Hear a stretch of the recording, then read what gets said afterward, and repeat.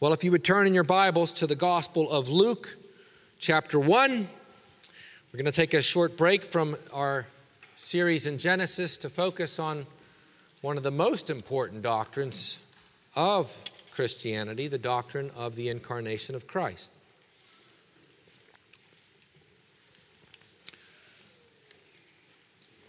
This is the Christmas season. That's what we call it in America. Christmas comes from two words, the word Christ and the word Mass. Mass is what Roman Catholics often refer to the worship service. It's not a bad word. It doesn't mean anything bad.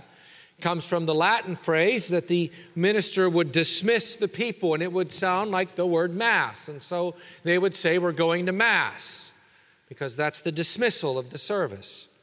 And if there was a particular saint that was being celebrated that day, then that Mass would sometimes be said to be attributed to him. And as the Western Church for 1700 years has set apart December 25th as the day in which Christ was literally, historically, factually, really born, that became the Christ Mass. And that's where we get Christmas from. In 1870, Ulysses Simpson Grant, the President of the United States at that time, declared and made Christmas Day, December 25th, in America as a federal holiday, as much as Memorial Day, Labor Day, Independence Day, or any other federal holiday. It is an American holiday, December 25th, officially Christmas, the day in which we remember Christ was born. Our brothers in the Eastern Church believe it was in January. Both try to figure it out from the information that we get in the text. I believe Pastor Appleton preached a sermon on that and how they probably were more accurate than we give them credit for because of the specific seasons that were happening, especially with regard to Elizabeth. But what I want you to notice is that it is good and right that we remember these things and think about these things at this time of year. We know as Protestants there is no other holy day. There's no day more holy than another, as Calvin very clearly taught, and so all the Reformed fathers. But we also know that there's nothing wrong with remembering certain biblical truths on a certain particular Sunday.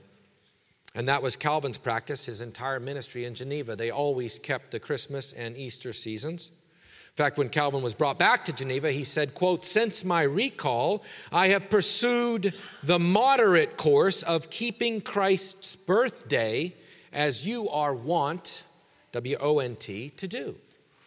Calvin was acknowledging there was a great controversy in Geneva, those who wanted to get rid of every remnant of any kind of a holy day and those who thought it was okay to have certain days as long as we didn't actually legislate them. And Calvin took the moderate course. In fact, in a Christmas sermon, Calvin said, quote, "In truth, as you have often been admonished, it is good to set aside one day out of the year in which we are reminded of all the good that has occurred because of Christ's birth in the world, and in which we hear the story of his birth retold," end quote. It's good to do this once a year. Calvin went on to say, but we cannot legislate any day to be more holy than another, but it's good, right? To worship other days, to have a time where we remember certain things. We do that at weddings. We have wedding services, usually on Saturday. We have funeral services where we worship the Lord. We don't believe they're mandated, but we believe it's good. And so this Christmas season, I'm going to take a break from our series in Genesis. I often do this, but it seemed to me particularly poignant to do it this time because we were just about to preach Sodom and Gomorrah, and I just couldn't bring myself to do that on Christmas Eve, the destruction of Sodom and Gomorrah. I thought, this would be a good time to do a mini Christmas series. But I've often done that. Pastor Cadman did that. And I know Pastor Broadwick would preach on the incarnation as well. And so let's take a moment to ask God to bless his word as we consider again the historical, factual, actual birth of Jesus Christ into this world. Our Father and our God, again, we ask for your blessing. We ask that we would hear this word, that we would believe this word, that we would live by this word, that you would do this in us. And we ask it in Jesus' name. Amen. Amen. Hear now the word of the Lord from the Gospel of Luke, beginning in chapter 1. This is God's holy and perfect word. Inasmuch as many have taken in hand to set in order a narrative of those things which have been fulfilled among us, just as those who from the beginning were eyewitnesses and ministers of the word delivered them to us. It seemed good to me also, having had perfect understanding of all things from the very first, to write to you an orderly account, most excellent Theophilus, that you may know the certainty of those things in which you were instructed. There was, in the days of Herod, the king of Judea, a certain priest named Zacharias of the division of Abijah. His wife was of the daughters of Aaron, and her name was Elizabeth. And they were both righteous before God, walking in all the commandments and ordinances of the Lord blameless.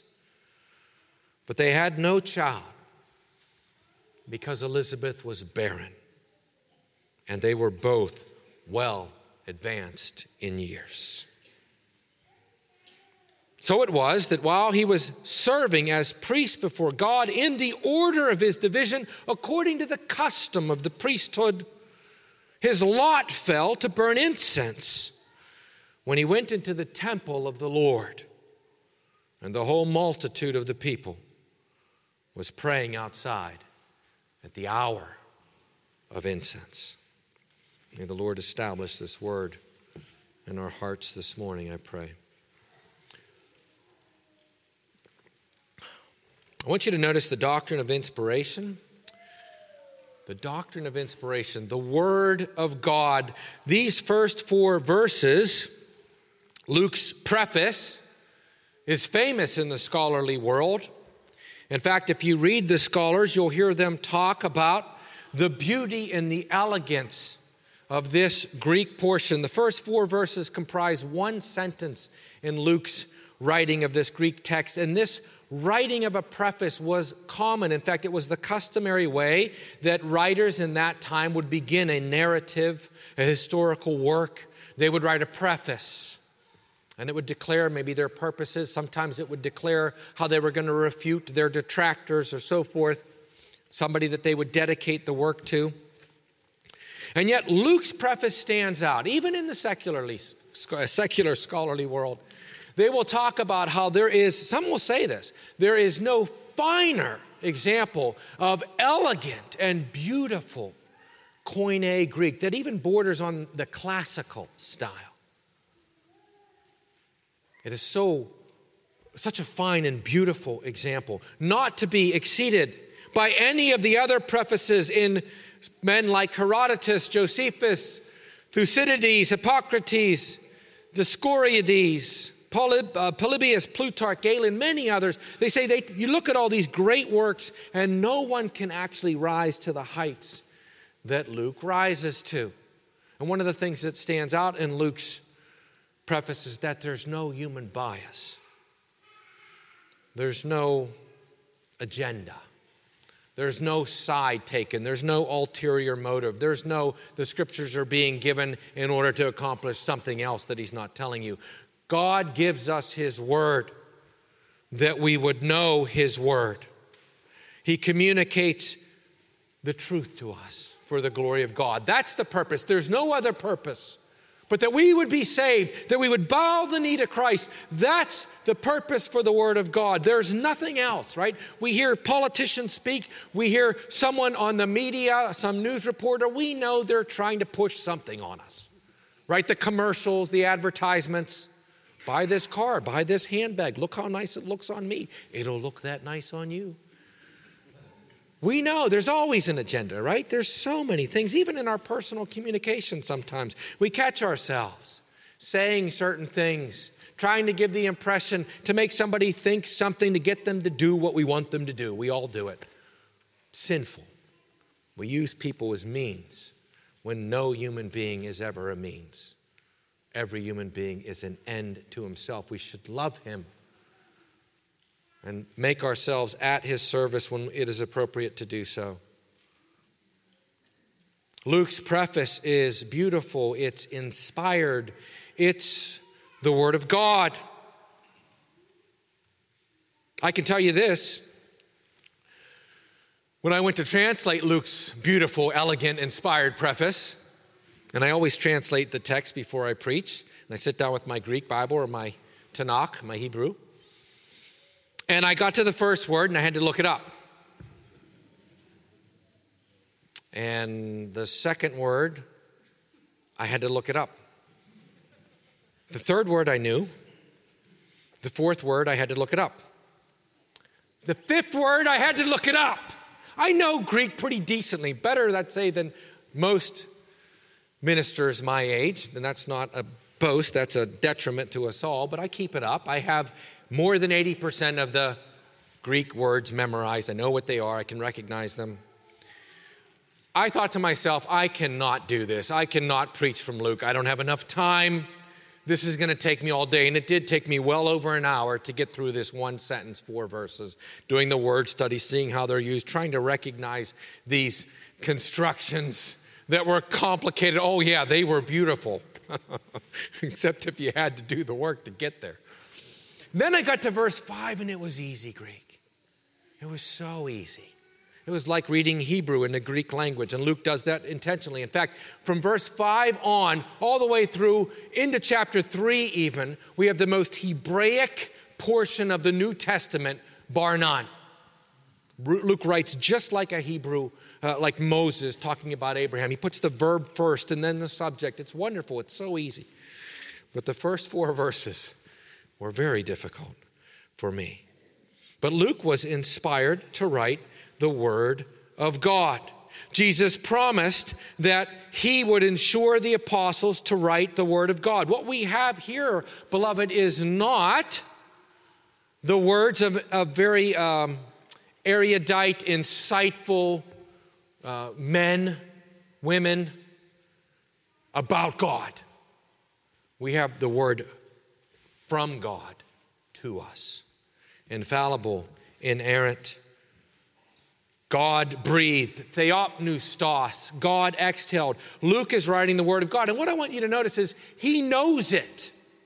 I think too often Christians, even evangelical Christians, get the idea that, well, that Paul and others, Peter, John, James, maybe these, the gospel writers, they wrote these letters, they were important, they're godly people, and somewhere down the line, it became Scripture. The church made it Scripture, or they, somehow Christians thought, well, we need to preserve these letters and so forth, as if they didn't know they were writing it. That's not the case.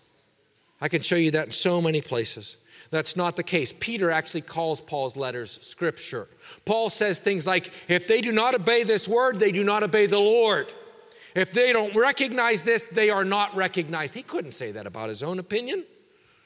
They knew they were writing Scripture, and Luke does too. I want you to notice that here. Look at verse 3. It seemed good to me also, having had perfect understanding of all things. From the very first. From the very first, by the way, is the word anothen, which most often means from above. You could translate it, having had perfect understanding of all things from above. Matthew Henry says it should be translated that way. That Luke is making a direct and explicit claim to inspiration. That from above I've been given understanding. And the Greek certainly would correspond to that. And again, that word anothen almost always means from above in the New Testament. When Jesus says you must be born again, it's literally you must be born from above, because our birth is in heaven when we are converted, not on the earth. That's what Nicodemus had to be taught. Can I be born again from my mother's womb? Jesus says it's of the Spirit, from heaven, from above. But even more, Luke makes a claim, notice, for certainty in verse 4. I'm going to come back to this. But this is the thing, that only the Word of God is certain, is infallible, is inerrant, is inspired. And Luke understands that he's writing that he's writing the Word of God. And that claim can't be made for any other word. Either Luke is filled with arrogance, delusions of grandeur, a liar, or he is telling the truth. and he's writing the Word of God, and we need to receive it that way, and we need to recognize that there's a claim here for inspiration. Luke understood it, and he knew it. He was the companion of the Apostle Paul, and the Apostle Paul's authority is over Luke's writings, both Volume 1, the Gospel of Luke, and Volume 2, the Acts of the Apostles. This is the doctrine of inspiration, the Word of God. Secondly, notice the doctrine of inspiration, the Word of man. Now, some people look at this preface and they try to say, look, this isn't the Word of God. This isn't a claim for inspiration. Luke notices that many have taken to set in order a narrative, and I'm going to do it too. We're all writing about some stuff that's been happening. It seemed good to me also. And so they look at it and they see it as a claim here of non-inspiration, of just deciding to do this because it's something that he has opportunity and time to do. And some will even find in this text a hidden reference to these Gospels that we always hear about this time of year at Easter, right?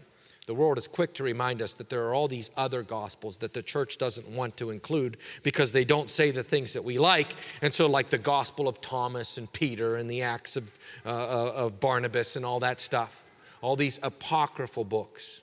And that's what Luke supposedly is referring to. Many have undertaken, and Luke understood there was all these works. The problem with that is that all of those so-called Gospels, the Gospel of Thomas being the most well-known, weren't written until well into the 2nd century. Luke knew nothing of any of those works. He couldn't have. Luke, we know, wrote his gospel before 62 AD because the book of Acts, the 2nd volume, has to be done by 63 AD because Paul's been in prison in Rome for 2 years at the end of the book and everything's peaceful and good. And in 64 AD, Rome burns, Nero goes nuts and starts killing Christians. That would have been included in the book of Acts. Luke stops his writing with Paul under house arrest, but free to preach the gospel for 2 full years in Acts 28. So the latest date possible for the book of Acts is 63 AD. And this is volume 1, which occurs before that. Luke has no knowledge of any of the so-called Gnostic Gospels, any of the Gospels that the History Channel and all the others just love to tell us are the really real ones. Take the time to look up the Gospel of Thomas online. Read it. Compare it to any book of the Bible and see what garbage it is, even just from a linguistic perspective, not thinking that one's the Word of God or another. Just look at the value and the majesty of the texts and see which one of them is pathetic and which one of them is moving and powerful. Now, beloved, certainly Luke did use his particular gifts and graces. Well, the doctrine of inspiration includes that. Christianity is not Islam. In the view of Islam, Muhammad, when he receives the Quran, goes into a state of possession in a cave.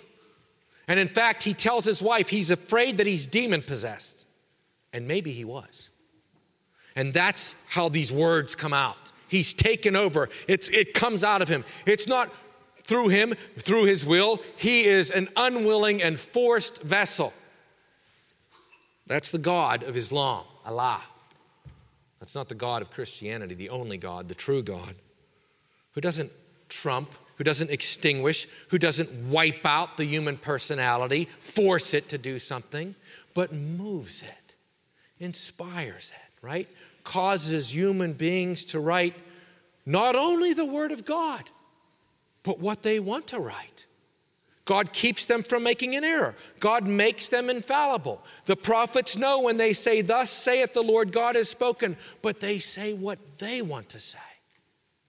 They say it in their personality. They say it according to their level of learning. And you see that in Luke, as I mentioned to you already. Luke is an educated man. Paul calls him the beloved physician in Colossians chapter 4, verse 14. And he tells us also that he's a Gentile. Because earlier he mentioned those of the circumcision who were with him. And then later he mentions Luke, the beloved physician, is also with me. So we know here is the only author of Scripture that we know of that's a Gentile, writing a gospel for the Gentiles as he serves the apostle to the Gentiles. Beloved, the Gospel of Luke is for us. The Gospel of Luke was written for us. Those who didn't have the covenant promises, who weren't raised up as the children of Abraham, who were brought in later, who were wild branches grafted into that holy tree. There had already been written the Gospel of Mark. There had already been written the Gospel of Matthew. And there were other. He mentions the eyewitnesses, the preachers that went out from Pentecost on. Luke probably being converted in Antioch by some unknown preacher. We know in chapter 16 of the book of Acts, verse 10, Luke famously shifts from they, when talking about Paul and Silas and Barnabas, to we. And then he almost never mentions Paul without saying we. Luke was always by the side of the Apostle Paul. At the end of his life, in 2 Timothy chapter 4, verse 11, one of the last, maybe the last year of his life, the very last epistle that Paul wrote, he says, only Luke is with me. Luke stayed with Paul to the bitter end. Church tradition has it that he died in peace in his 80s, but that he wrote this gospel and that he wrote the book of Acts. And he was an educated man. He was a physician.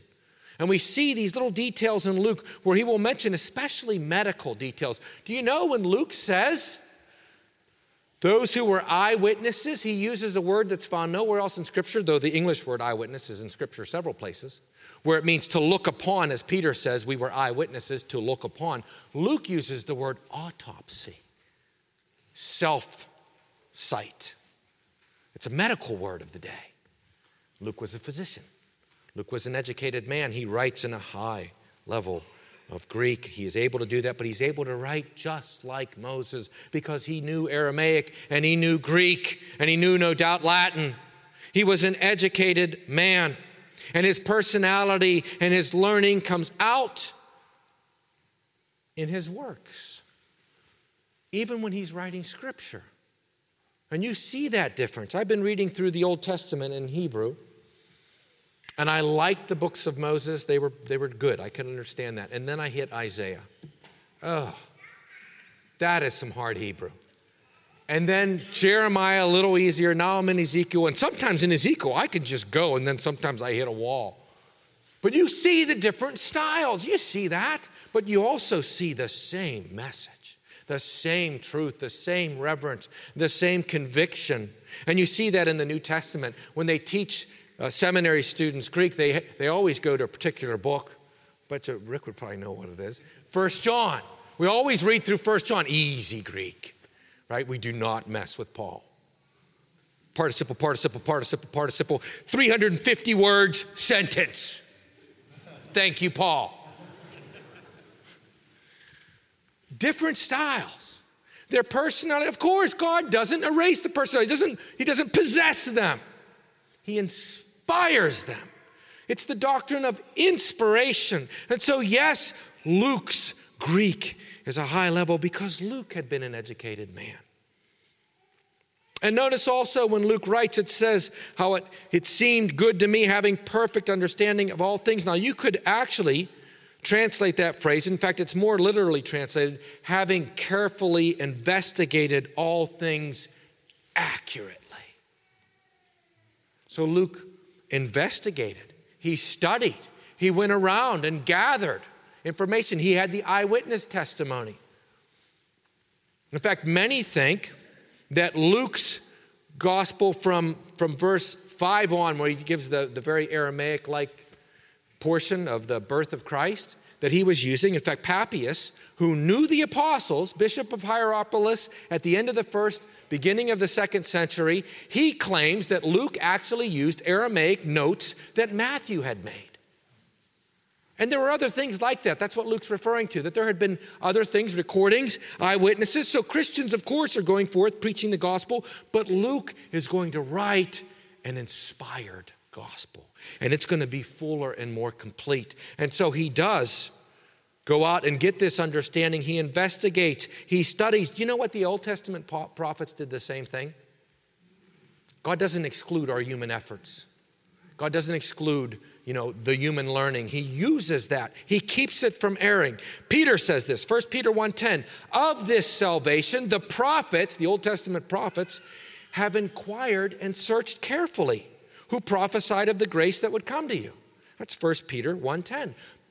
Peter says that the Old Testament prophets too studied and carefully investigated and examined as they wrote their prophecies. God doesn't trump the human author. He quickens him. His Spirit comes into him and quickens his spirit, and he writes the Word of God, and yet it's his word. It's what he wants to write. Because God changes his heart and lifts his heart. He is lifted up, as it were. And that's why Luke writes that you would know the certainty. The New American Standard translates it, the exact truth. A human can't claim that. The exact truth. So Luke knows, as he used his gifts, as he studied, as he interviewed, as he investigated, many think that Luke interviewed Mary, which is why we get things about what Mary had in her heart, because she told him. And Luke, remember, was in Caesarea for 2 full years, Caesarea, in Israel. And he could have interviewed Mary and many others at that time. And so God inspired to do perfectly what Luke chose and studied hard to do according to his gifts and opportunities.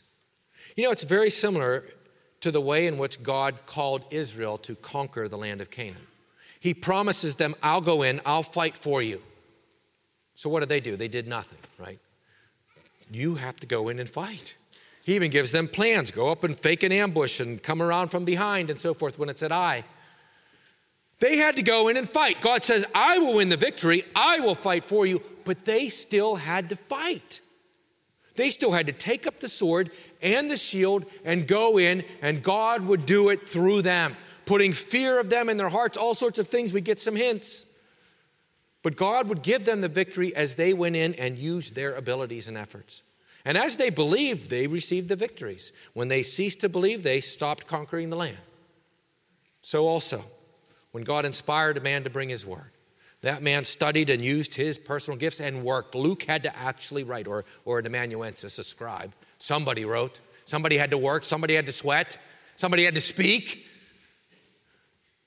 God used the human gifts to bring his word. He brought his word through human authors, but it was his word. And this is the way all of God's gifts, in a certain sense, work, right? God uses our works to bring about his grace in the world, to bring about his blessing of people. Our works are imperfect. There's a difference. We're not given a perfect work like prophets and apostles were able to write infallibly, but we still use our gifts. And imperfect as they are, God still brings amazing things through them. People are converted through our witness. That shouldn't happen. We never witness perfectly, and yet God uses it and blesses it and causes it to go far beyond what we could do. Paul says this in 1 Corinthians 15, but by the grace of God I am what I am. And his grace toward me was not in vain, but I labored abundantly more than them all, yet not I, but the grace of God which was with me. I worked harder than all of them, but it was God. Even my desire and efforts, God stirred up. He gives God all the credit, even as he doesn't deny that he worked hard. And yet it was God who did anything. Ephesians 3:7, I became a minister according to the gift of the grace of God given to me by the effectual working of his power. This is how God works in us, right? Philippians 2, work out your own salvation with fear and trembling, for it is God who works in you both to will and to do. Oh, the doing is God's part and the willing is mine. No, God works to will and to do. And yet you will and you do. Well, this is how God works in us. This is why we should be zealous to work as we're trusting in Christ. The more that we do for Christ as we're believing in him, the more God is doing in the world. I mean, do you see that? That's a pretty significant truth.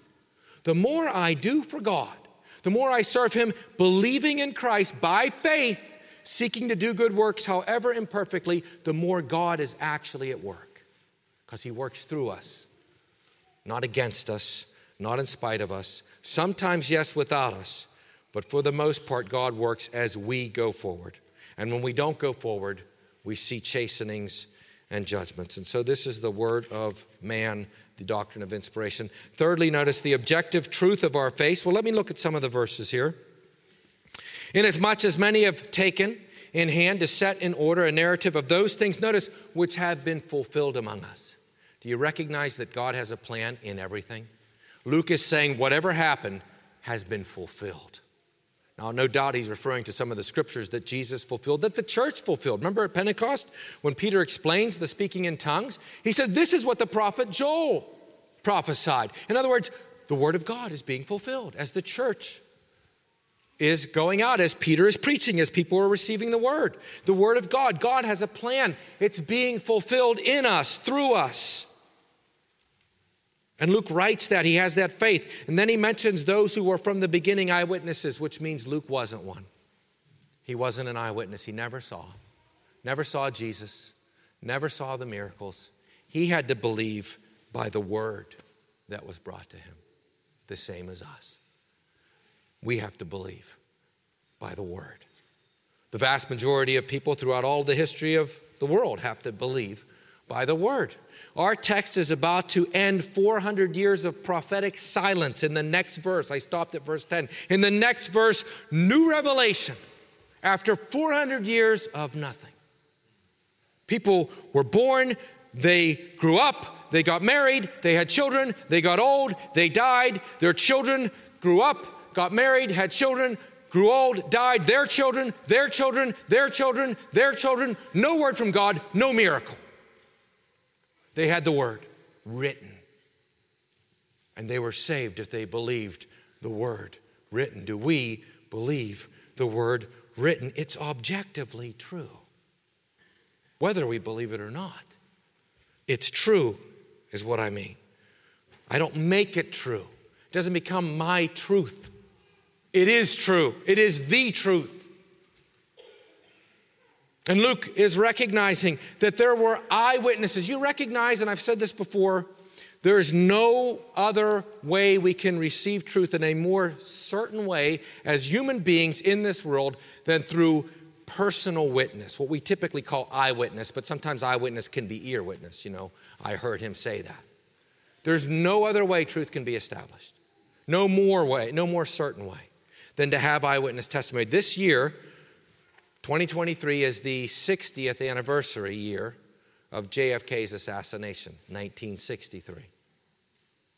And yet, I went online and did a search, and all the major news outlets, CNN, CBS, NBC, all of them, huge stories in November about the JFK assassination and how it's still a mystery, and how we still don't know, and all these questions that we don't have answered. Nobody does that with when Ronald Reagan was shot. Everybody knows it was Hinckley. Nobody speculates about another shooter, the grassy knoll, the Cubans, aliens maybe. Nobody speculates. Of other the Manson family murders, nobody speculates there. And there's not all this intrigue. Why? Because nobody saw Lee Harvey Oswald pull the trigger. We have a ton of evidence, amazing mountains of evidence, all this circumstantial evidence. The fact that he shoots and kills Officer Tippit right afterwards. Why does he just kill a cop in cold blood if he didn't do something? Right? The fact that he plotted and tried to kill, shot at a general months before, practicing for the assassination. All these things, this mountain of evidence that he was the one who did it. And yet we still, to this day, speculate. More than half of Americans don't believe Lee Harvey Oswald acted alone 60 years later because we didn't see him do it. Nobody saw him. If 4 people would have saw him do it, nobody would be hearing about that today. Beloved, there's nothing more certain than eyewitness testimony. That's what Luke claims. They were eyewitnesses. They either told the truth or they lied. Paul talks about more than 500 people at one time saw him alive. Why does he say that? Because eyewitness testimony is the most powerful assurance of truth we can get. Today, that's true.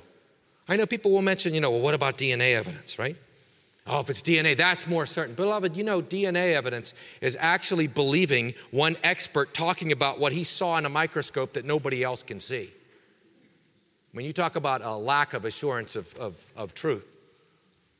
And in fact, the Washington Post did an article recently, and over 20 years it looked at 268 trials in which an FBI lab reported a hair match, a DNA match. And in 257 of those 268 trials, the FBI gave a flawed forensic testimony. The DNA test evidence wasn't used properly because it's so sophisticated and difficult.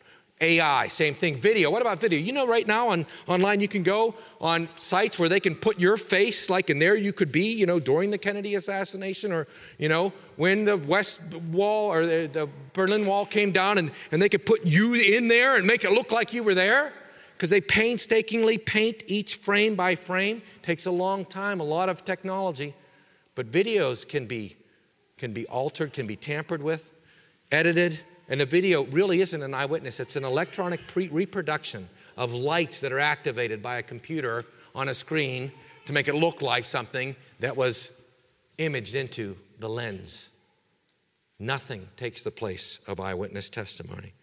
That's why when the Apostle John wants to talk many years, maybe one of the last books of the New Testament written, the first epistle of John, when he wants to talk about how certain the gospel is, he 10 times mentions personal witness. Listen to this. I want to just do it. 1 John chapter 1, verse 1.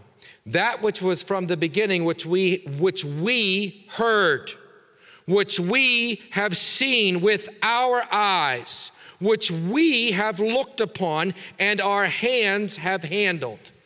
We personally saw, heard, touched. He's bringing 3 of the 5 senses in. He's already mentioned a personal witness 4 times in one verse. The life was manifested, it was seen. And we have seen and bear witness and declare to you that the eternal life which was with the Father and was manifested to us, was made seen to us, which we have seen and we heard and we declare with you. He says it over and over and over again because it's true. Beloved, one of the most important things you need to know and believe is that the gospel is true. There's a false gospel that comes up once in a while. I think it's been very popular in the 20th century and no doubt in the 21st.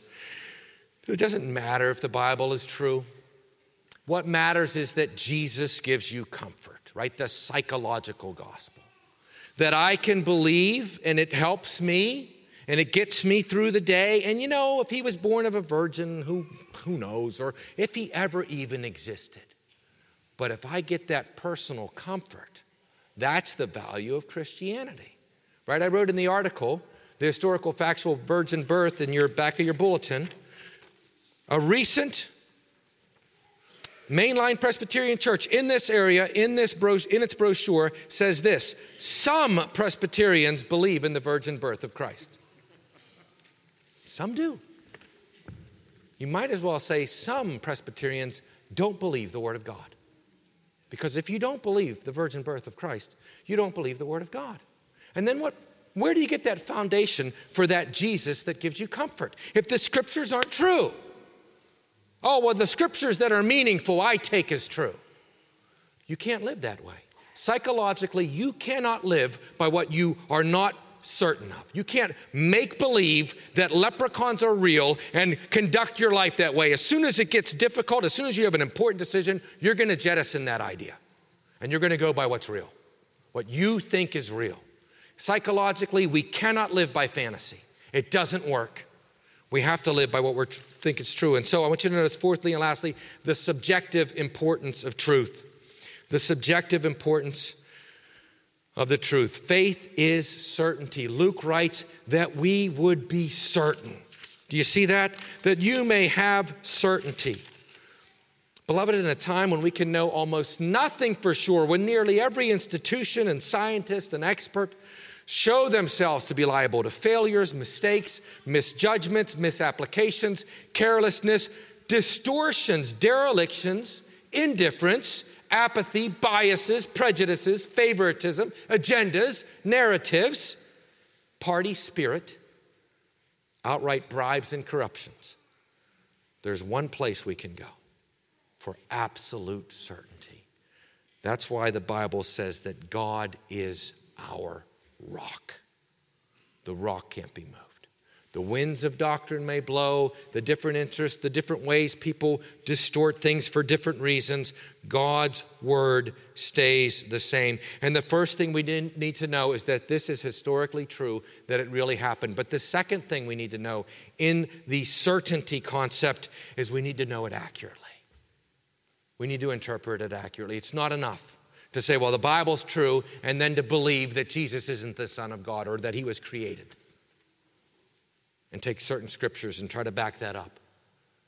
That's not what the Bible teaches. We have to understand it accurately, faithfully. Luke speaks to that in this preface, that you may know the certainty of the things in which you were, in the Greek, catechized. That's the word instructed here. The idea of catechism, of instructing. Theophilus, whoever he was, most excellent, probably a governor, or because that's a title like Your Honor, most excellent Theophilus. He had been catechized. He had been instructed. He had been taught the Word of God, the basics. But Luke is writing to him the full account that he would know for certain. And the bottom line is, beloved, that God's people hear his voice. Jesus said, my sheep know my voice, and they'll follow me, and they will not follow another. We need to test all things by the Word of God. We need to look at the things that the church has said through the ages. You know, we still look at in our Protestant faith, we still hold dearly the Apostles' Creed, the Nicene Creed, the symbol of Chalcedon, that teach the Trinity of God, that salvation is by grace through faith. And then we have our Westminster Standards that have stood the test of time. We examine these things, and we need to know these things, and we need to hold on to them. And by those truths, beloved, we need to actually live. We need to live by them.